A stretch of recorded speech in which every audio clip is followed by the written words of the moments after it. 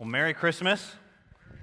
And welcome to our Christmas Eve service. Thank you so much for coming and being a part of what God's doing at Southbridge Fellowship. And I want to thank you. If you've never been to a Southbridge event before, welcome as a guest. And I want to say a special thank you to Joe and Sarah Call. I know he was up here on the front row and slid out.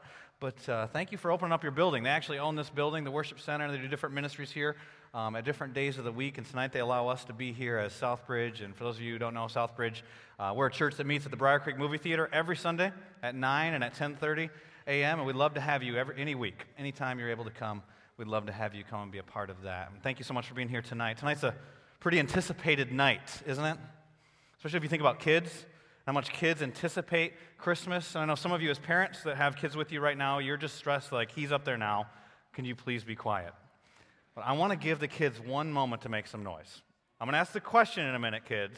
And if you're excited about Christmas, I want to hear it.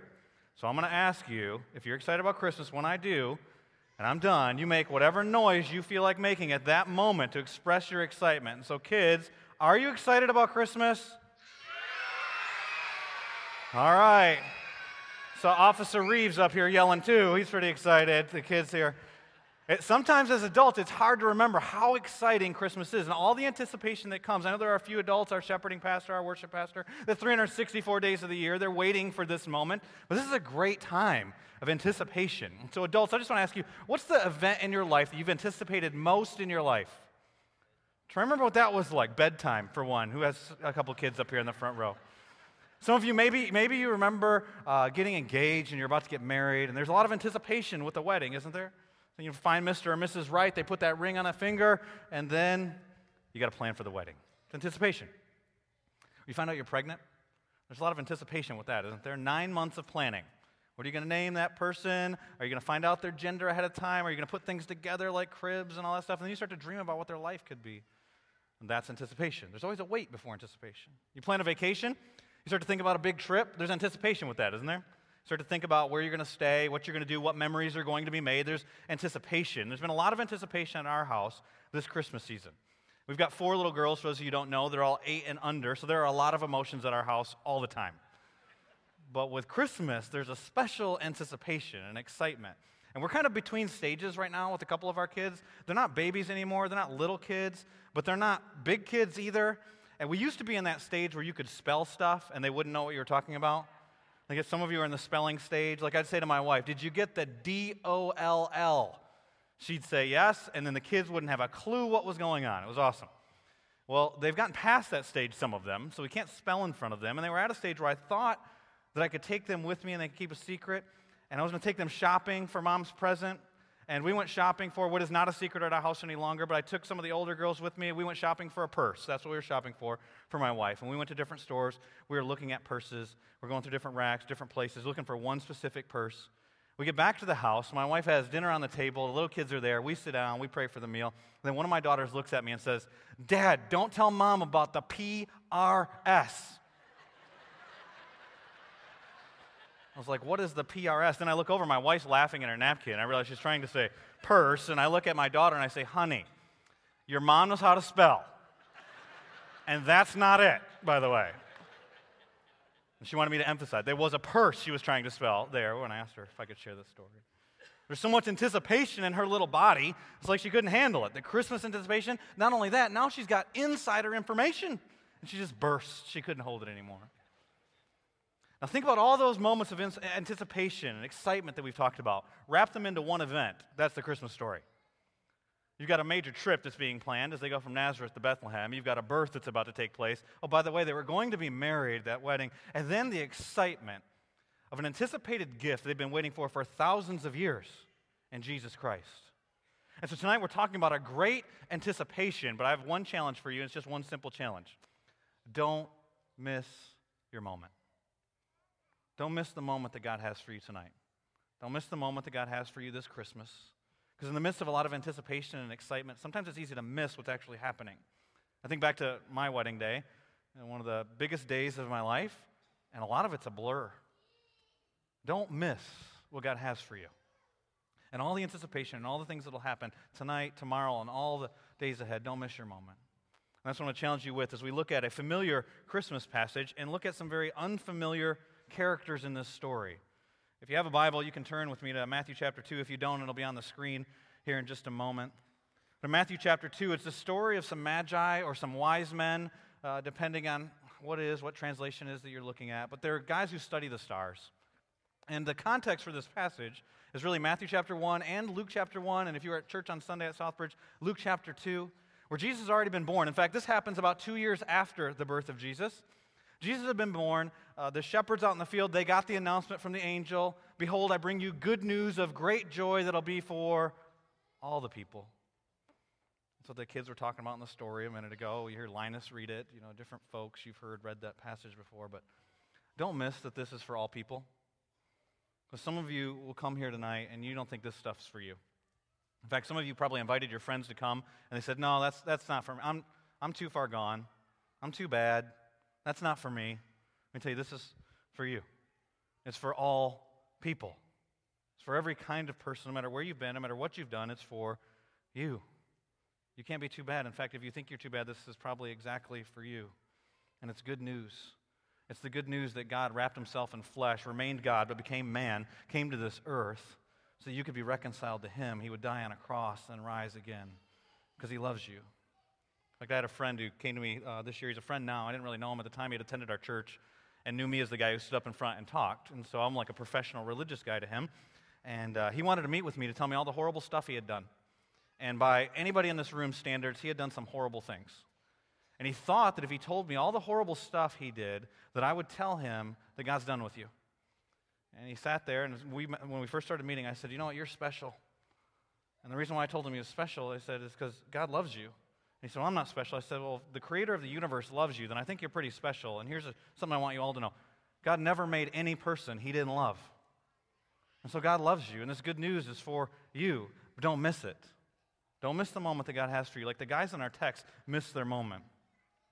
After Jesus was born, so about 2 years later, we read in Matthew chapter 2, after Jesus was born in Bethlehem in Judea, during the time of King Herod, Magi from the east came to Jerusalem. In verse 2, and asked, "Where is the one who's been born King of the Jews? We saw his star." And so there's these guys who study stars. They saw his star in the east, and they've come to worship him. Verse 3, when King Herod heard this, he was disturbed, and all Jerusalem with him. When he called together all the people's chief priests, these are the people I want you to focus on. We oftentimes read past these guys. When he called together all the people's chief priests and teachers of the law, he asked them where the Christ was to be born, this anticipated king, the real king of the Jews. Easy answer for them. They say, "In Bethlehem, in Judea." They replied, "For this is what the prophet has written." And then they quote a prophecy in verse 6 that's over 700 years old, from Micah chapter 5, verse 2. "But you, Bethlehem, in the land of Judah, are by no means least among the rulers of Judah. For out of you will come a ruler who will be the shepherd of my people Israel." Speaking of Jesus. And so, why did he call those guys, these guys that in the passage are called teachers of the law, chief priests? It's because they knew the Bible so well. These were the experts in the Bible, the experts in the Scriptures. They dedicated their lives to studying the Scriptures, and everything that built up the anticipation of this moment had come from the Scriptures. Because you go back to Genesis, the very first book in the Bible, at the very beginning, there's a problem that takes place. The first man, Adam, falls. That means he sins. He sins against God. He does what you and I have all done. He decides he doesn't believe God's promises. He decides he's going to find satisfaction apart from God. He's going to go after the creation rather than the one who created all these things. The same as we try to fill voids in our lives with other things. And at that moment, he was cut off from God. He was separated from God. But in Genesis chapter 3 and verse 15, then God promises, now that you have sinned, you need a Savior. I'm going to send a Savior. And from that point on, people have been anticipating the birth of a Savior. And what the Scriptures show us from Genesis on is just wait up until this moment. And isn't waiting like the worst part of all anticipation? I hate to wait. I don't know if you waited. Maybe you did all your shopping online this Christmas so you didn't have to wait anywhere. But if you want to learn about humanity, just go wait somewhere. Go to Walmart tonight, okay, right after the service. Or on Black Friday, or go to Macy's, or go to Harris Teeter and stand in like the express lane behind somebody who has one more item than the express lane should have and see how you feel inside. I was on hold on the phone the other day. They told me your wait time is estimated to be 4 minutes. 35 minutes later, a young lady got on the phone. She said, "Hey, Mr. Lear, how can I help you?" I said, "I've been on hold for 35 minutes. She says, "Well, what can I do for you?" And I wanted to say, "Give me my 35 minutes back." I hate waiting. You know, there are some people that wait to open their Christmas presents on Christmas Day in the morning. Some of you may be here. There are other people who don't wait. You know, the ones who don't wait are the ones who had to wait when they were kids. That's why they did that. So no one likes to wait.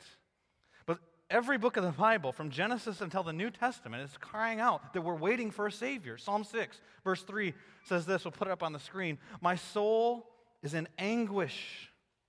How long, O Lord, how long? We're waiting for you to send the answer to the questions that are in our hearts. Because these were real people in this passage of Scripture. They had the same questions you and I have. Why am I here? How long, God, before you answer that question? When will this void in my life go away? How long, God, before you send the thing that's going to fill the void? Is it the next purchase? Is it the next experience? Is it the next whatever it is we go after? God, why am I here? What's going to happen when I die?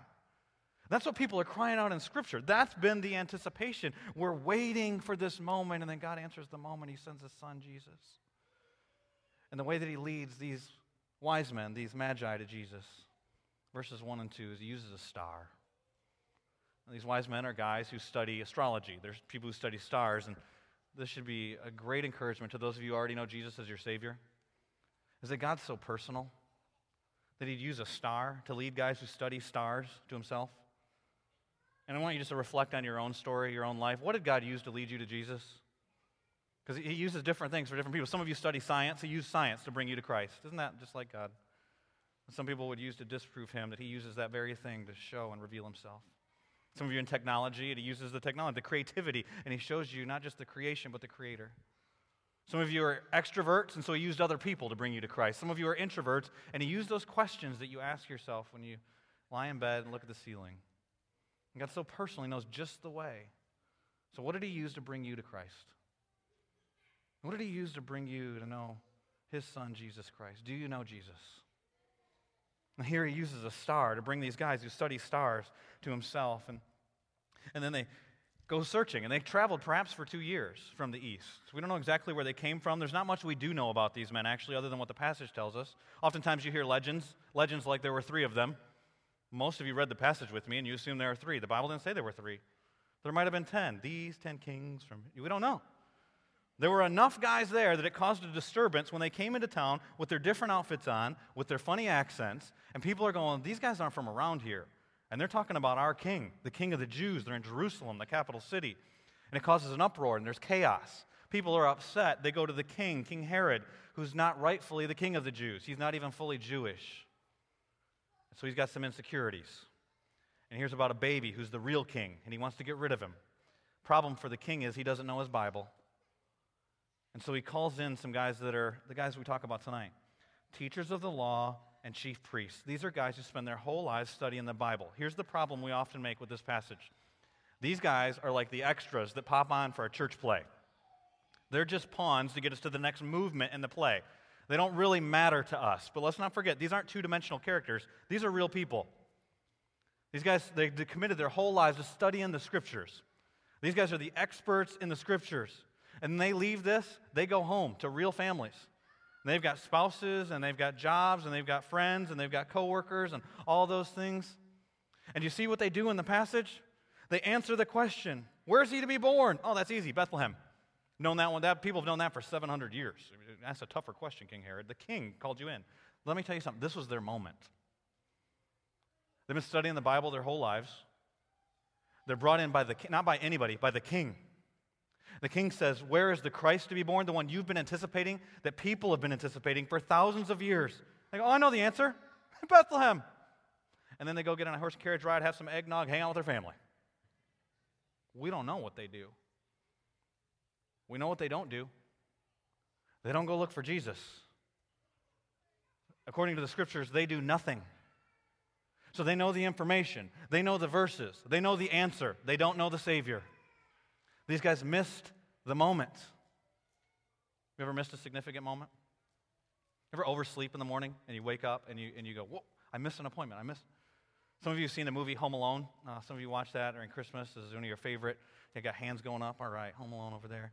If you haven't seen the movie, you got more hands going up. They're going, I see that hand. I'm a pastor. I got it. You got people that have seen Home Alone. You know what happens is, in the first one, Macaulay Culkin gets left at home alone, and he wishes that his family would disappear, and they're planning this big trip. They're going to go to Paris, I think it was, and the craziness has happened at their house. The next morning comes. I mean, they've planned out logistics, plane tickets, drivers are coming to pick them up, all kinds of stuff. They don't wake up for their alarm. And there's a classic scene where the mom and dad both hop out of bed, and they look at each other, and they go, "We overslept." It's a terrible moment. And then what ends up happening is they miss their son because of that.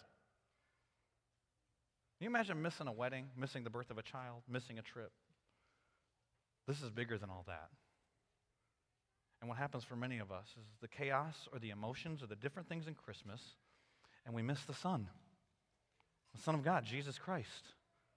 Don't miss your moment. God has you here for a reason at this very moment hearing these words. And what we see throughout Scripture is people getting close to Jesus continually, and they continually miss him. The evangelist John, in Gospel of John, in John chapter 1 says this, he came to that which was his own. He's talking about people, but his own did not receive him. In John chapter 3, do you know what happens in John chapter 3? The teacher of Israel comes to talk to Jesus about basic questions. He doesn't get it. John chapter 5, Jesus' own words, he says this to Jews. He says, "You diligently study the Scriptures because you think that by them you possess eternal life." Talking to people who know the Bible. So these are the Scriptures that testify about me. It's not about what you know, it's about who you know.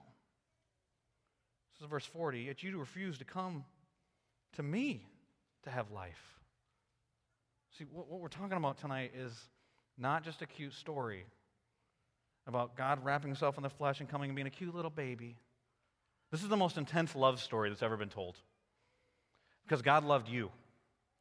And he loved you enough that he would come and leave a place where there was no sin, and there was no crying, and there's no pain, and there's no cancer, and he'd come to this place.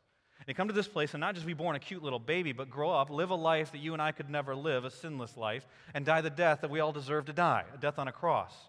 And so what happens is, in the meantime of him being born to going to the cross, is people go from thinking he's cute to wanting to kill him, murder him, because he confronts their sin. And we don't like that. And so they hang him on a cross. He dies. He raises again, and he offers us life. There are all kinds of things that are told to us about who this Jesus was, a moral teacher, an example, all these good. He's a good man. Those are not options according to Jesus. And he tells us the reason why he came was not to be an example. He came to give you a gift, and it's life. John chapter 10 says the thief comes. The world system that tells us all kinds of things about God. The thief comes to steal, kill, and destroy, but Jesus came, to give you life. And to give you life, to fulfill your life, to give you life to the fullest. John chapter 14 and verse 6 says, "I am the way." It's Jesus speaking. "I am the way, the truth, the life. No one comes to the Father. No one gets to God. No one has this life except for through me." There are all kinds of lies out there about other things. But Jesus says this is the way. And God offers us a gift. Because we've all done what Adam did. At the very beginning, we've sinned and fall short of the glory of God. It tells us in Romans chapter 6 and verse 3, "For the wages of sin, what you deserve because of the life you live, is separation from God, death. For the wages of sin is death, but the gift of God is eternal life." What do you have to do if I offer you a gift? If I give you a gift, I've got a box up here, if I come to you and I say, "Hey, I got you a gift tonight," what do you do, Jim? You got to take the gift, right? The only way you receive the gift is you take the gift. There you go. He caught it, so he gets the gift. It's an empty box. But that's for me. And what God's doing is he's offering you a gift. And the gift is his son, Jesus Christ. Don't miss your moment. And here's the best part. Not only does he tell us he's offering us a gift, he tells us how to receive it. Romans chapter 10, verses 9 and 10 say this, "If you confess with your mouth Jesus is Lord and believe in your heart that God raised him from the dead, you will be saved." It's a promise from God. He tells us why in verse 10, "For it is with your heart that you believe and are justified. It's with your mouth that you confess and are saved." And so I want to ask you the most important question that anyone could ever ask you right now. Are you ready to receive the gift that God's offering you tonight? Don't miss your moment. The answer in your heart. Are you ready to receive what God's offering you tonight? The gift that he's extending to you in his son, Jesus Christ. Don't miss this moment. I want to give you an opportunity to do just that. I ask all of us to bow our heads and close our eyes. Everybody that's here, whether you're a guest, young, old, whoever you are, if you just bow your heads and close your eyes. God's offering you a gift, and I'm just going to ask you that question one more time. Do you want to receive the gift that God's offering you tonight? And if you answer yes, like someone just answered yes, if you answer yes, then I'm just going to repeat to you what I just told you, that you're separated from God because of your sin, but He's offering you this gift. It's His Son, Jesus. Here's how you receive it. Acknowledge your sin before Him. Believe in your heart that God rose from the dead. He wasn't just born in a stable and laid in a manger, but He died on a cross and He rose again. If you believe that's true, then confess Jesus to be your Savior. If you want to receive that gift tonight, here's what I'm going to ask you to do. I'm going to ask you to pray a prayer with me in just a moment. Before I do that, let me tell you what I'm going to pray. I'm not going to trick you into praying something you don't want to pray. Let me tell you what I'm going to pray. I'm going to pray this. God, I know that I'm a sinner, and I need a Savior. I believe that your Son Jesus died on the cross to pay for my sins, to save me. I want to ask Jesus to be my Lord and Savior. So if you want to receive the gift that God's offering you tonight, then will you pray this prayer with me right now? You can pray it silently as you sit in your seat. You can pray it out loud if you'd like to. But just with your head bowed, your eyes closed, everybody in here, I'm going to pray these words. If you want to trust Jesus as your Savior, will you pray this with me? Dear God, I know that I'm a sinner. I confess my sin to you. And you can just pray that in your heart right now. I believe your Son Jesus came, and He died, and He rose again. And I want Jesus to be my Lord. And if you want to ask Jesus to be your Savior, just pray right now. Tonight, I ask Jesus to be my Savior. And just me talking to you right now, not talking to the Lord, but you can continue to pray with your heads bowed and eyes closed, still everybody, except for the band. The band's up here and a couple ushers. Everybody else having your heads bowed and your eyes closed. If you just prayed that prayer with me, would you raise your hand and acknowledge that that's true? Just pop your hand up in the air. I see people raising their hands. Go ahead and pop it up. Keep it up. In the back, if you would. I can see back to the back. And then those of you in the front. If you just pop your hand up and keep it up, it's like you're telling God, I just prayed that prayer. And I want you to be my Savior. I want you to be my Lord. Thank you for raising your hand.